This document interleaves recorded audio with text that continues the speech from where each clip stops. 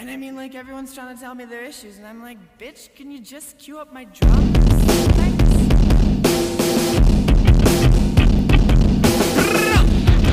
Welcome to Rebel Girls Book Club. I'm Harmony. And I'm Maggie. And we're here to take an intersectional, feminist approach to books from all over the spectrum. Bestsellers, we've got you covered. That one book from English class you hated while you read, but you can't forget, we've got that too. Comic books, nonfiction, it's all right here. So grab your tea, grab your blanket, and let's get rebellious about your favorite new reads. Hi everybody, I'm Harmony. I'm Maggie. Today we are reading, we are Rebel Girls Book Club, that is our name. We're a close reading podcast if this is your first time joining us. And today we're reading a academic text that isn't written like poop. And it is called Vocational Awe and Librarianship, The Lies We Tell Ourselves by, I have never heard this person's name pronounced before, so I am sorry in advance if I mispronounce it, but I believe it's Fobazi Ettra. Does that sound right to you, Mix Mags? Yeah, that does sound right to me, so very sorry to Fobazi if we are both wrong. Yes. So, Maggie, what are your first impressions of this article? I feel weird saying this because this is very much genuinely an academic text, but I really loved it and enjoyed reading it. And I think that for me, it's partially because I think that vocational awe is something that also shows up a lot in museum work. This is a concept that I talk about a lot with all of my colleagues. It's so pervasive in museum work that the board that I sit on is considering how we are thinking about changing part of our mission to really talk about vocational awe and its negative impacts specifically on workers. So I loved that. And then I was able to get some sort of insider feeling because of it, but then also I don't work in libraries, right? So while there is a Venn diagram here, this also made me think differently about my relationship with my local library and the libraries that I've used, and this idea of awe and the sacred space around the library that I definitely feel and that I didn't even realize that I was really perpetuating, but totally have been. So yeah, I think for me, it just felt very validating to see so much of this put into text and be studied, even if it isn't necessarily in my field. And also it really just made me think differently about how a different institution that I use as a patron, how I'm perpetuating harm in some ways by the way that I think about it, and kind of all of these different interplays. So it was fun to read from both an insider and an outsider perspective simultaneously. Yeah, I really like that about this article, and also this journal that the article is published in. So just for listeners, it's published in the Library with the Lead Pipe, which is an open access and open peer review journal. And a lot of the academic texts that come out of it are similar in tone to this one, in that they're readable. And you don't have to necessarily be a librarian in order to be interested in them, because a lot of it has to do with information and access. So if you're looking for easy academic texts, that's a good place to stop by. But my first impressions of this article were kind of, I think, similar to yours, Maggie, in that I read it and I was like, yes, thank you for putting words. And this article was published in 2019, so this idea has been out for, I believe it was 2019, let me double check. 2018, I'm sorry. So this article was published in 2018, so this idea has been out for quite a while now. But when I read it, I was like, oh my goodness, this describes why I love my job so much, but come home at the end of the day feeling so incredibly exhausted. And I think also really helped me confront and think more about what it means to be someone in our society who enjoys their labor. And as we'll talk about later, I'm sure, also kind of the myth that I think was particularly sold to the millennial generation versus other generations, because we are one of the most educated generations. I mean, Gen Z is too, but they got to see our fall. So, but this idea that you can be whatever you want to be, right? And you should work to love something, and find the thing that you love the most. And it's something that I apply frequently in my life because I think that idea of loving what you do in work shapes so much of my identity and so many other people's, but is also something I'm able to better recognize now, even though I kind of recognized it before, but better now, for its toxicity and ability to keep us underpaid. So, that being said, I'm wondering if we can apply any of the syllabus questions to this text, even though we don't have main characters. I guess, so our first guiding question is always, how much agency do our main characters have? And so I think in this text, our main characters would be librarians, but we can also apply this concept of vocational awe to other service workers, other underpaid service workers like teachers or social workers, or yes, people working in any sort of nonprofit like museums. And Maggie, how much agency do you think our main characters have?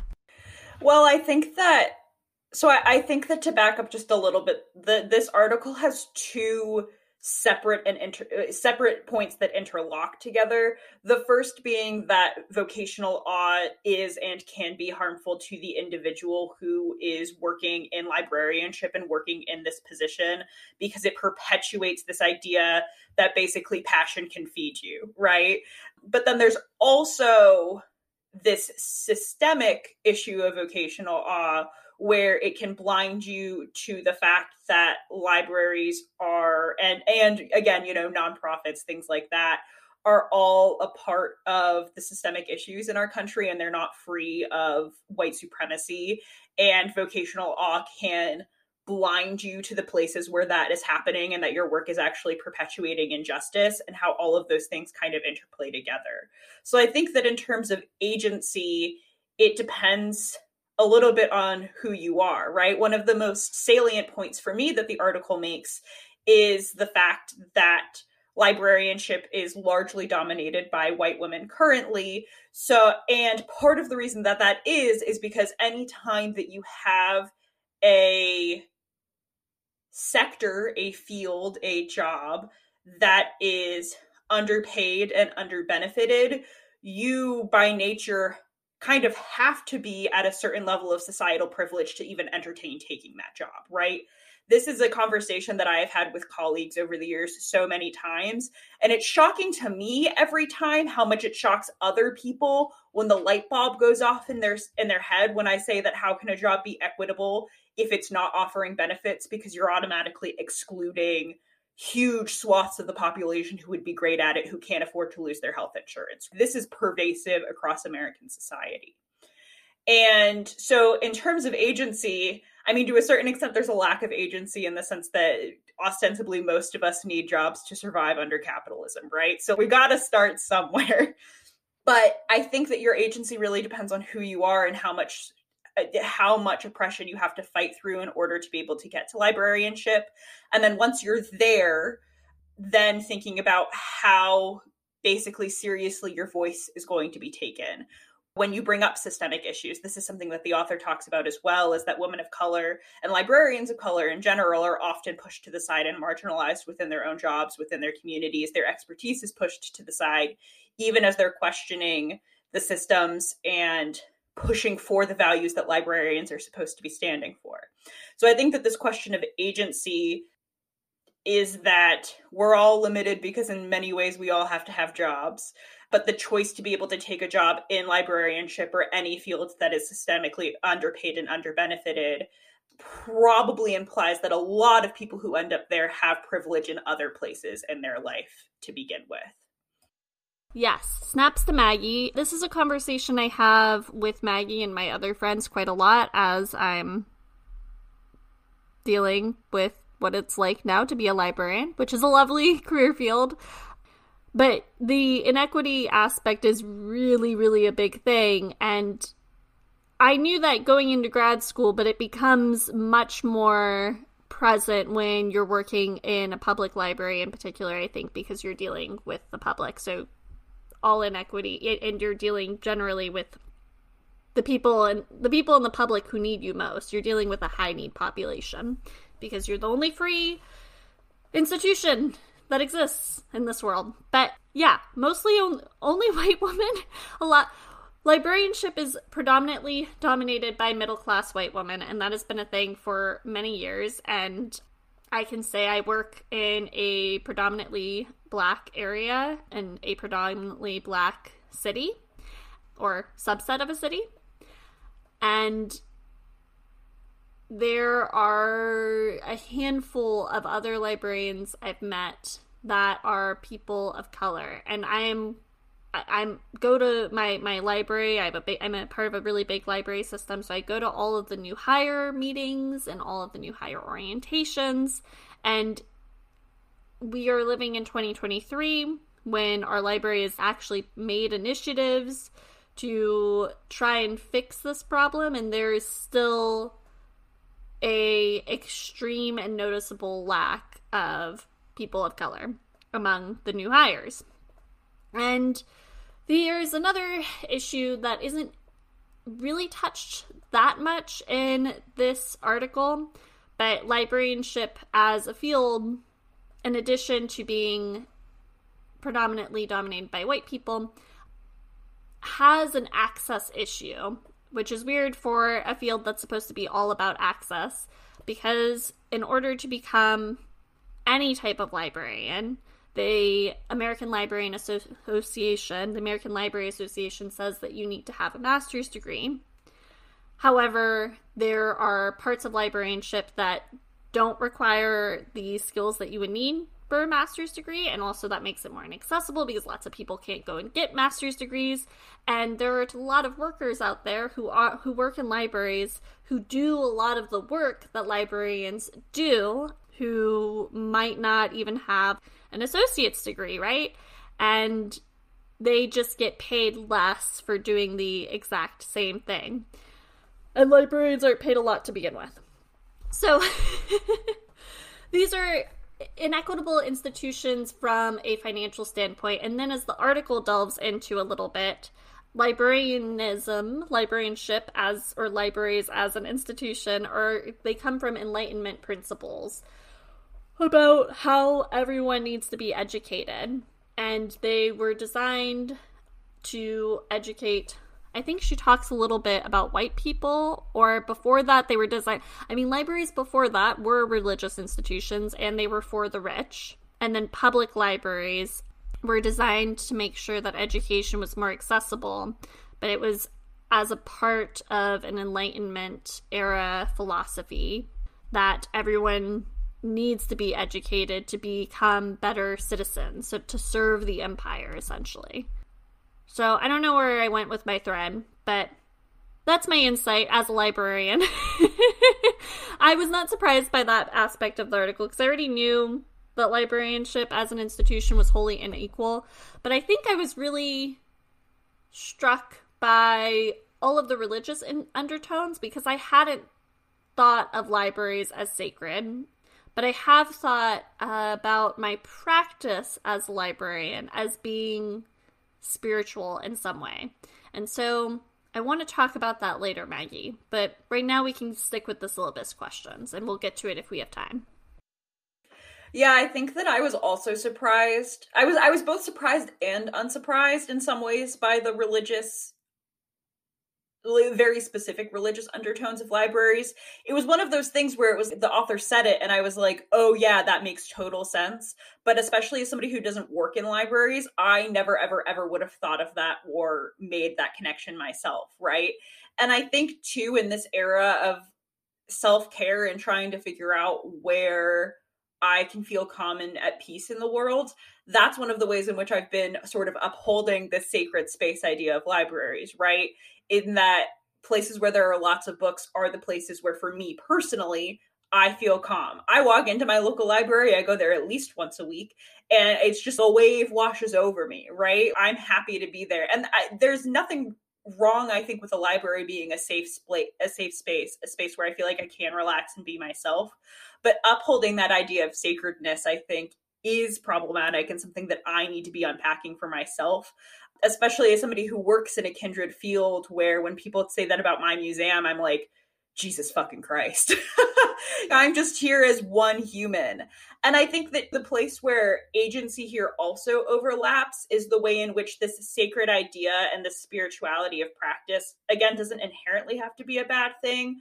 But when we think of libraries as this sacred place and as this place that is in some ways only inherently doing good work because its values are theoretically good, in what ways are we then becoming saviors, and for Harmony and I specifically, white saviors, while we're doing our work, which is also a lot to unpack, you know?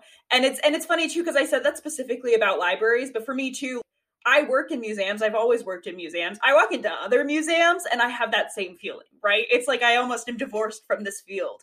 And it's because, you know, right now I work in history. Contemporary art and art was my first love. I walked into an art museum last night for the first time in a while and I almost cried. I was like, yes, but do I really need to be ascribing that much feeling to all of this? And when I do ascribe that much feeling to all of this, how am I losing the humanizing aspect of the people who work there, both in the sense that they are people doing their best and they're not omniscient and they're not caring for these objects as if they are sacred, but also in the sense that they're human and they're fallible and not everything that this institution does is going to be inherently good just because I really like it, you know? And on the one hand, you know that thing. And then on the other hand, you enter that space and it's like all of the things you know about the thing just fly out of your head because you as an individual are so happy to be there in your safe space. Yeah, I mean, I don't know if I feel that way as much walking into libraries. I mean, I'm always excited about it. And I do get that sort of hype thing, but I definitely feel that way when I'm in museums, art museums in particular, because it does feel spiritual, right? To be connected to new arts. That's why you feel it for the books, right? You're somewhere where you can be connected to a ton of stories. And I don't think that in itself, that comfort that we get from these spaces is inherently wrong. Like hearing you talk about how you feel so at peace in a library, that makes me feel so good, but that's a part of the issue, right? I think the problem is when workers and institutions themselves buy into this hype, right? And then refuse to evaluate it critically. And I think, oh gosh, I'm going to put people on blast here. I hope no actual librarians listen to this podcast. I'm a part of a listserv group, and somebody wrote in the other day, a listserv library group, about proposals in the States for making libraries 24 hours, which is a cool idea because we don't have community centers anymore. They would be great sober places, and I totally see that. I totally love it. Yes, let's support our public libraries, but here's the reality of what would happen if we made libraries open 24 hours, given the current constraints and systems that we have under capitalism. They would need a lot more staff. They would not hire enough staff because they never hire enough staff, right? And you would have people working jobs at 10 a.m. and also at 1 a.m. You know, people would be working crazy people shifts, and these are people just shouldn't have to do that, right? If somebody wants to work a night shift, they should agree to that. They should also be compensated for working a night shift, which should probably be more compensation. There wouldn't be as many librarians covering those shifts either, so you would get people who don't have maybe as much training or tools, but also it would be people who are being paid way less. Yeah, it would be crazy town. The point is, that would be crazy town, and that was an instance where I was like, okay, you are presumably in the field of libraries, or maybe this person is a student, and this is now where we need to recognize that we can't save the entire world, and the world needs to not expect us to save the entire world. All we can do is fight for access for information. And when we get more responsibilities, we need to fight for compensation, because it's just not our job, right? When we start enabling institutions and I guess even people, right? Because lots of libraries are tax funded, and governments, when we start enabling them to treat us as less than human, as workers, we are reasserting hierarchy within the system, right? We are reasserting that this is okay. We're modeling for the rest of the society that this is okay. And we are devaluing our own work, right? Which it just like that's not how we do equity and access. We're making things inherently less accessible because only a certain amount of people can do this work, and everyone just deserves to get paid a fair and equal wage. Yeah, okay. I'm ranting a lot. Let me go to the next syllabus question. Oh, wait, no, I have more to say about that. I'm sorry. Okay. You go ahead. Well, I was just going to say, I really resonated with that. And I think that's something, because the article also talks about this as well, is that the library can't be everything to everyone. And it's not because that it would be bad somehow to have a space that could be everything to everybody. It's because libraries and librarians are trained to do a very specific subset of things. And it's impossible to be an expert in everything. This is also a problem in museums. I've seen so many museums that have opened their doors and become emergency shelters, that permanently become shelters for people experiencing homelessness, who also, as the article talks about, get trained in administering the anti-overdose drug naloxone, which is a name that I can't pronounce, and I probably just did it wrong, so hopefully you know what I'm talking about. And on the surface of all of that, I think how wonderful that museums are doing what they can to be active partners in supporting their entire community. And then I think about what that means in reality in terms of who is actually doing all of that work, who is not being paid to do all of that work. And I also think about the fact that none of us, I've been through museum school. I went to museum grad school. I did it twice. I did undergrad and grad. They never teach you any of those things. They don't teach you how to be a social worker. They don't teach you how to deal with a mental health crisis. They don't teach you what to do when you're in a public program and a 13-year-old tells you that they're feeling suicidal ideation. Those are things that I have dealt with. Those are things that you eventually are probably going to have to deal with. But I think that it speaks to this bigger situation where you want to be everything to everybody. And there's a level at which, of course, in that situation that I just mentioned, that's a really extreme example. That is something I actually had to deal with 2 jobs ago. In that case, you step up to the plate because there's a child who's clearly in crisis. You do what you can to do the right thing to help them. And you do what you can to do the right thing to help everybody. But this expectation that somehow, because we're a community service, that we're also social workers, that we're also trained in mental health crisis, that we're also trained appropriately to really help people who are experiencing homelessness for whatever reason, is false, and it is wrong. And in museums especially, which are an especially hierarchical kind of organization in most cases, the people who are ultimately doing that work are paid minimum wage, maybe have benefits, are largely part-time, or if they're full-time, it's kind of barely and it's maybe new.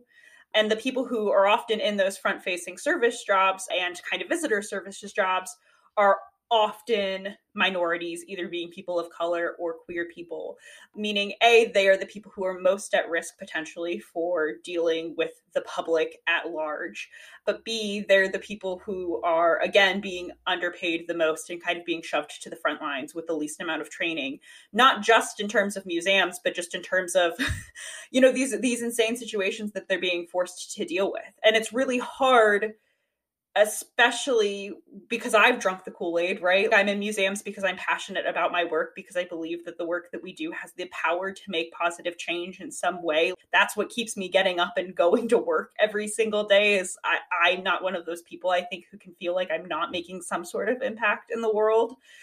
But all of that put together puts people in a really dangerous place. And I think it also puts institutions in a really dangerous place, because you can't be everything to everyone. It's just, and do that responsibly, right? What is the phrase? Jack of all trades, master of none. I don't know. It just reminds me so much of things that I've dealt with personally and the trends that I'm seeing in my field as well. I don't know how to actively serve my entire community in a way that feels like it's responsible and actually providing the services that my entire community needs. Yeah, so I don't know if the article addresses that then. I mean, thank you, yes. I agree with all of that, and more, even even once you're hired, even when you're in the I don't know. Even once you're hired in institutions where you're supposed to get PD pretty often, information about mental health crises and real world stuff that would require some social work skills is not readily available because at the end of the day, it's a library and it doesn't get enough funding, and we don't know how to deal with this stuff. We have one social worker in the entire region. You know? Yeah. Okay. Anyway. Yeah.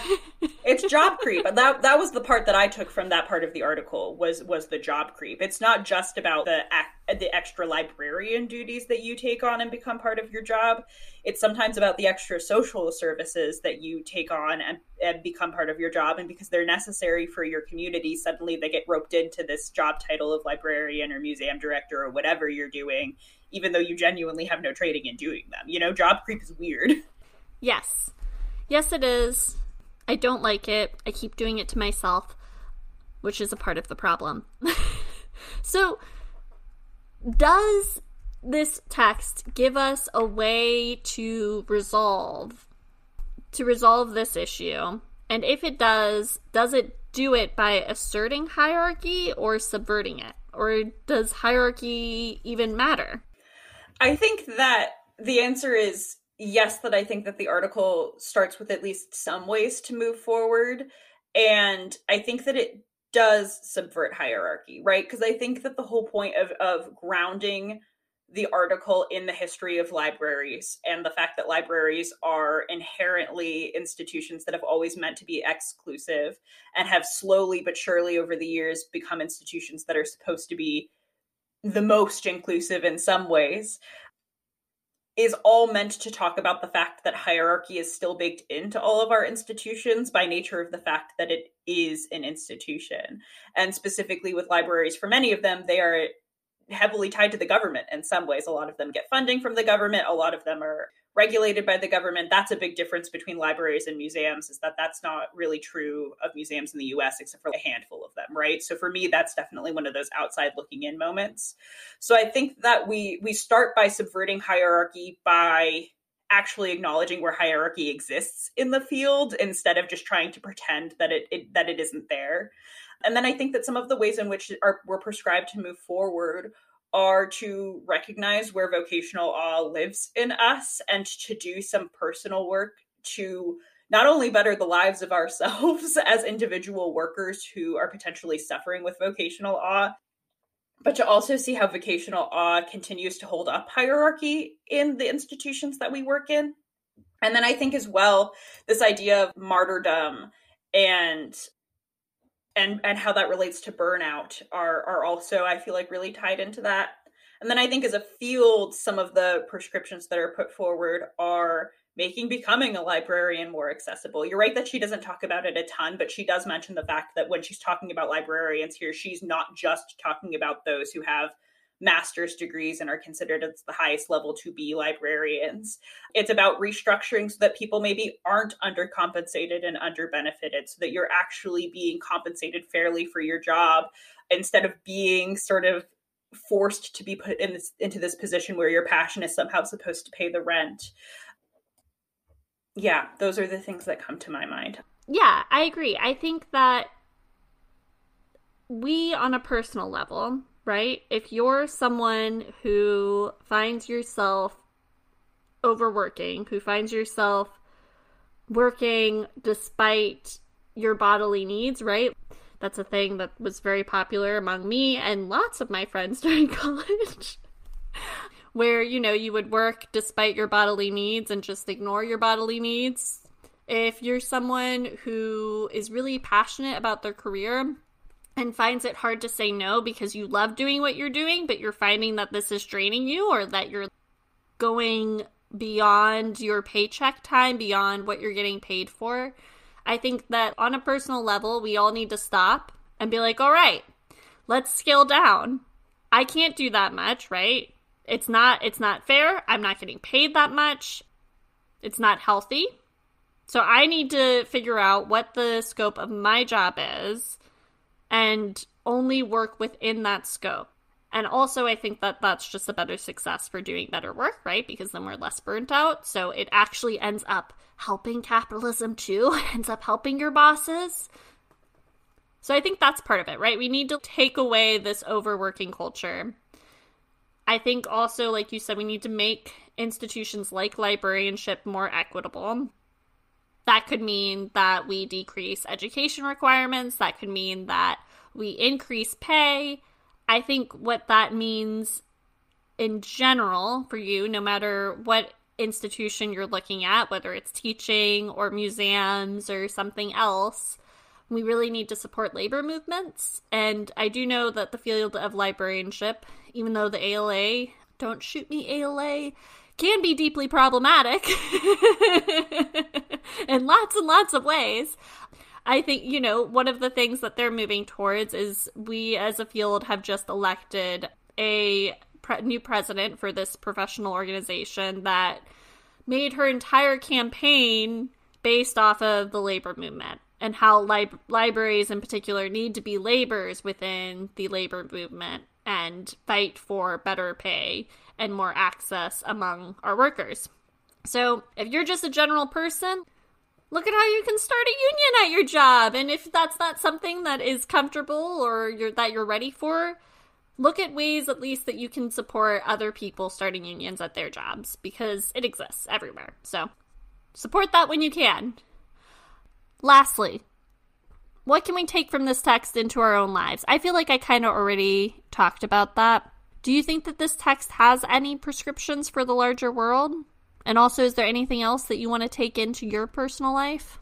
I mean, I think that something that I'll probably be taking into my personal life is really, as I sort of mentioned, re-examining my relationship to some spaces that I feel are sacred and whether that is fair or healthy to anybody involved, including myself, because at the end of the day, buildings are just buildings and what they contain are largely objects. And that isn't an inherently bad thing, but it is a lot to be ascribing that level of meaning to those things.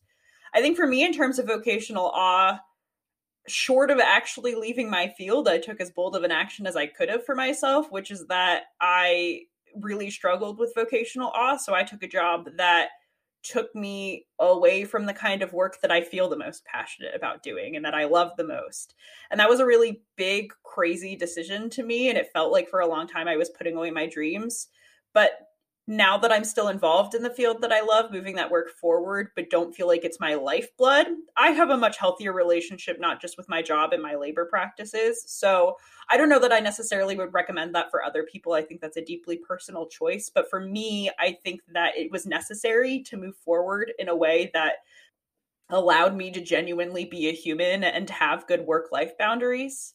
And I think that for everyone, the prescription here is to examine one's relationship to their job, especially if you are in a job that you genuinely like. That doesn't make you a bad person or somehow a capitalist shill or something, but it does mean that you're going to have a different relationship to capitalism and a different relationship to institutions than others might. And I think really to remember, I think sometimes when you hear the words that taking care of yourself and taking care of oneself is actually can't have a community effect, sometimes to me that's hard to actually see and feel in practice being something that's actually actionable.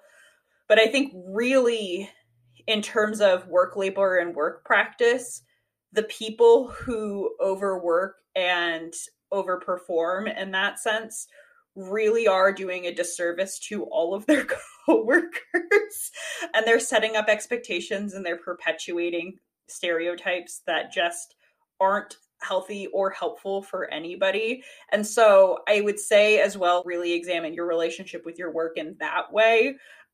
And if you're that coworker, maybe think about not being that coworker. This is, I think, really a place where self-care is community care. Way to call me out, Maggie. Oh, Okay. I mean, Just I've been that burned coworker hot too. I left red. the whole job because I was that coworker. That shit's hard. No, but Maggie's right. Yeah, we all need to do less. It's okay. No one needs to do more. Okay. Wait. I'm sorry. I'm still recovering from this red hot burn. I wanted to talk a little bit before we wrap up. I'm going to go on a tangent here. I want to talk a little bit about the spirituality aspect, because as I was reading this the first time around, it struck me that perhaps, because Fobazi really only focuses on Christianity to talk about the sacred. She mentions Hinduism at one point, I think, perhaps. Yes, Maggie is nodding, so correct. But, you know, the primary model here for why sacredness of the library is problematic is Christianity. And so as you know, a hippie witch, I've found that my self-care, right, and my joy for life and my anti-capitalist work really does depend a lot on my ability to find some sort of spiritual awe in it. And so I'm not saying this is right for everyone, but maybe other listeners can relate. I think that part of this is that we need to reevaluate our concept of what constitutes sacred, right? Because you can be messy and conflicting and still beautiful and magical, which I know is not necessarily the same as sacred, but for me it kind of is. So I think that we need to also understand that the institutions we love, the people we love, anything that we love a lot is still worthy of examination and critical thought. And that's kind of the whole mission statement of this podcast. So let's also, if you are someone that's like, no, if you're someone like me, and maybe this will change someday as I grow and progress as a human, but if you're someone that really kind of needs that awe, that needs, although my definition of awe does not match the one that Fobazi gave in the beginning. I had never thought of awe before as being a kind of scary thing. But this idea of, being confronted with something that's greater than yourself, and that's part of what motivates you and makes your life happy, maybe consider rethinking the definition of sacredness and rethinking the idea of what it means to put your whole self in work, right? Maybe that means for you creating better boundaries. Maybe it means that when you make your to-do list, you include things that are going on your personal list or some sort of labor or work that feels kind of related to you but is outside of the scope of your work day. So that's something that I've been thinking a lot about. And yeah, that's my prescription for this week. I think that what you said really sums up what to me so much of the point of this article was, which is that it's not bad to take pride in your work and to love what you do. What's hard and difficult to confront is that there's no such thing as something being inherently good in this world. And in order to make sure that you are doing good and having the impact that you want to be having, you have to be constantly evaluating and gathering data, and not just assuming that because you are in a place that theoretically aligns with your values, that automatically what you're outputting is good into the world, right? And I think that that's really hard, because I think that a lot of us really want to be doing good and want to be having a positive impact and want to be leaving the world a better place than it is. But first of all, no one can fucking agree as to what that would even look like. And second of all, to do that, I think in a deep and meaningful way requires constant evaluation and constant work of both the self and the institution, while we are trapped in a place where institutions are tied to the way that our society functions. And I think that that's really, it can be hard. You know, it can be hard to read an article like this and not feel defensive, especially if you feel this really deep vocational awe. But to me, I think that when trying to think about doing good in the world, it's one of the most valuable things to think about and take in. And I think that that's especially true when you are somebody who is coming to the table with a lot of privileges like I am. So, yeah. I agree. All right, is that all we have for the people today? People have the power. People. Yeah, that's the last coherent thought I have. My last brain cell is trying its best, you know? All right, I've got to go finish dinner, which we're going to eat at 10 p.m. tonight, and clean the house. Yeah. All right, goodbye, folks. Goodbye, folks. Don't forget to rate and review us on your favorite podcatcher app. You can support this podcast by going to anchor.fm/RGBC and clicking the Support This Podcast button. Our episode schedule can be found in our show notes or by going to our website, rebelgirlsbook.club, and clicking Read Along with the Show. You can follow us at RGBC Pod on Instagram, at Rebel Girls Book Club on Facebook, at Rebel Girls Book 1 on Twitter, and you can email us at rebelgirlsbookclub@gmail.com. Our theme song is called Pretty Boys Make Me Feel Ugly, and it's by The Gays. See you soon, and remember to read rebelliously.